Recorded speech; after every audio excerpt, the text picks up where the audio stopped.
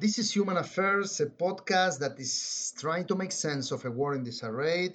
Episode 7 is called Algorithocracy and is going to explore the incredible power concentrated in very few hands of those who own the algorithms that basically are defining today the way we look at the world.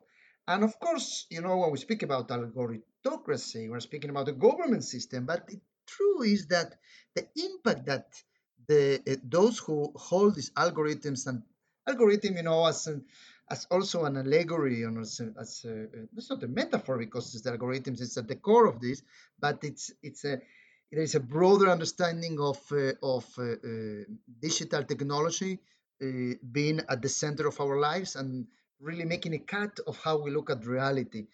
And algorithms such as robots, at least in this part of the 21st century, are not independent entities that define by themselves. Uh, what is that perception? So we are talking about algorithms and technology that is owned by very few hands of people who actually define what do we see, how do we relate to reality, but also the reality itself. And we have very fresh examples because we live in times when there are fresh examples of the time of anything you can imagine, catastrophes and big challenges, and crazy leaders doing things that nobody thought could be happening. Um, but let me go back a little bit to what the root of this idea of a concentration of power in certain hands, in particular in what relates to the way we perceive the world. Because when we speak about mass media, for example, that's not something new. Mass media existed for a long time, and Citizen Kane, that movie that by Orson Welles that described a world 100 years ago, when basically one mega media owner really shaped the way that with the news that people read, and that by doing that created a set of values and a set of norms and an understanding of what good and bad. And really, mass media can create by cutting, by censoring in a way of filtering, create a particular view of the world that promotes certain habits, traditions, creates a culture. And in state dominated societies or political systems such as autocracies and authoritarian governments, the of course the state controls the media. And actually it's a direct way of doing that, because that's what they do in a subtle or in a direct way. But in free market economies and what so-called free market democracies, it's really with the gives the feeling that we can choose, and actually we can. But mass media promotes a certain understanding of reality. I always remember when I started for business reasons traveling frequently to the US. I would say that I was now in the mid 90s, and then I was going to hotels and then switching channels when I was bored in the middle of the night after a long day of meetings. And at one point it was fascinating for me to see that those were the times that there were not so many cable like today. It was basic cable channels and regular broadcasters. And all the channels were either for making money or spending money. So it was all about stock markets up and down, and about shopping, so you know what to shop. So it was really money, and then some sports, and then some shopping and some entertainment. And you could find a PBS program, a documentary, some kind of like something a little bit more, something deeper. Or if you were ready to be bored enough, you could go to C-SPAN. And it in a way, we could say that all this reality was around the whole idea of money, of spending, consuming, and creates certain value system and a type of society that again is a cut. You can be outside the norm and then being an alternative, but that's what defines what is mainstream.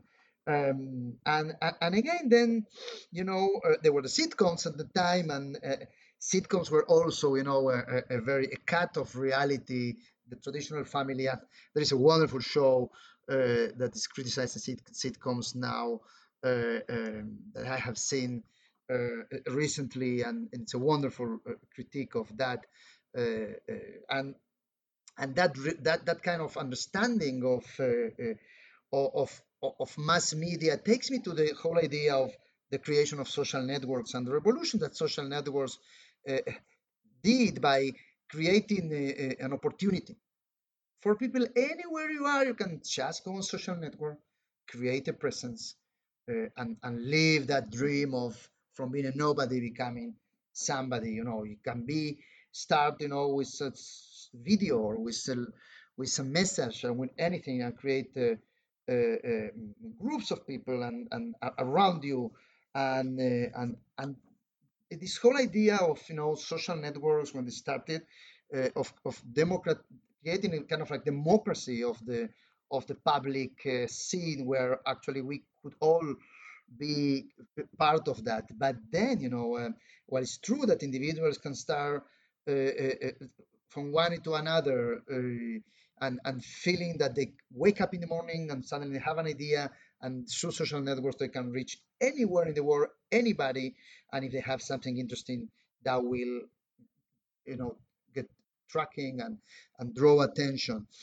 But in the real world, what's happening is that the social networks became owned by very, very powerful people who actually we are very dependent on, that they have created some of the tools that we today use to communicate regularly. This podcast is going to be shared on those social networks, because this is the way you can reach that kind of big, broader uh, audience. But the truth of the matter is that these social networks have evolve or devolve from that kind of like open space where the free people can express themselves, and of course create certain limits of what's acceptable or not, but devolve into what is today the social networks owned by people who define through the algorithms that can decide what goes into the newsfeed of our people, how much what you post is filtered, how much of what you want to be seen and what you want to express can be heard by others. Those algorithms are basically today the queens and kings of the new government system, and are not abstracts but owned by human beings who own these networks, who basically are deciding for us the kind of information we want to see, which is something that's very clear, in the topic. I know I speak a lot, but it's something that I think the world really cares now, right now, and is the war in Ukraine, where I had last week something very simple. You know, after the bombings, terrible bombings that Russia started in several cities in Ukraine, and destroying buildings and killing civilians everywhere. There was no energy, and there was this night when people decided and the government actually called everybody to light candles over dinner to preserve energy, so that you don't energy, and by all saving that this kind of solidarity will help and strengthen a nation under attack by preserving the energy that is kind of like being destroyed, infrastructure that is being destroyed by the Russians. And it just made, together with my dear wife Ira, we at home we just did the same. We're in Tel Aviv, but they say no, we will show this and share with others so that we can invite others. By the fact that we put the word Russian in the post, it didn't get. I have thousands of followers that, and among them hundreds who would immediately react and respond to a post like this and show their solidarity. And I, invited others to do the same, to light candles and take a picture of lighting candles in the darkness while they're having dinner that evening. It just didn't get any. It didn't get into news feeds. And then I said, okay, let's change and try another word, Russian with Z, and then another version without the word Russian. It just didn't get. So I'm using that example to show that there are in the background decisions that are made by people that decide for us what is the reality that we see, what is the filter version of the things that are happening that they want to see. It's like they want to see that the world is all, happy sunsets ever after, and the reality is much more complex than that, and the space of public discourse, which is in the digital arena, is a place where algorithms are actually becoming an enemy of freedom of expression and not an enabler. But what can netizens do? And this is about not just making sense. This podcast, Human Affairs, about trying to find solutions together on affairs that are important to humans to stay to keep on track humanity and humankind. And I propose a few things that we netizens can do. Number one, we should demand transparency. Algorithms should be public. It shouldn't be a secret that these digital networks that are basically a platform for us to communicate should own. It should be transparent, and then we should know with the algorithm. We should know the way that we can continue to reach an audience.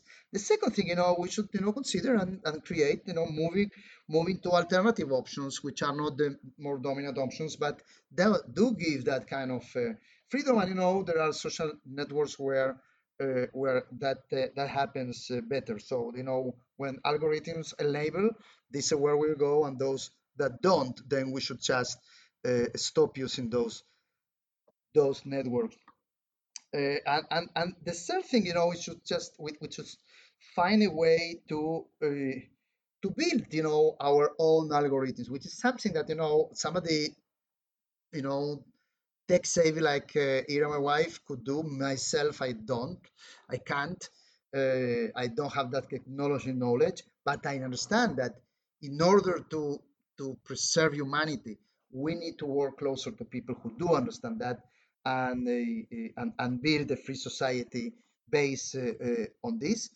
And the other thing is that we should work on opening those kind of alternative options that maybe don't exist, because the implications for our own individual business, organizational movements, ideas, flow of knowledge depends on us uh, preserving freedom, and freedom is being challenged by algorithms that don't enable, but as I said before, they disable our possibility to do what we want to do and communicate the way that this digital revolution was supposed to happen. There should be a new social contract. Rousseau spoke about social contracts hundreds of years ago that define the way societies work, contracts that are not signed and written, but that are obvious in the relationship between the different balance of powers in society. And that should include that algorithms should be part of that agreement between users and owners of digital networks, something that the same way that you sign on your agreement when you enter into some app or new network or social media uh, platform.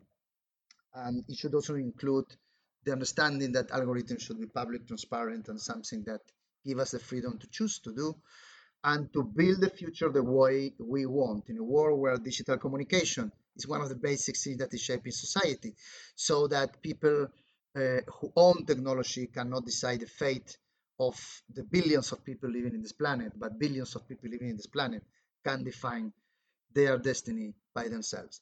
This is Jorge Diner. This was Algorithocracy, Episode 7 of Human Affairs, a podcast that is trying to make sense of a world in disarray. Talk to you soon on Episode 8 of Human Affairs.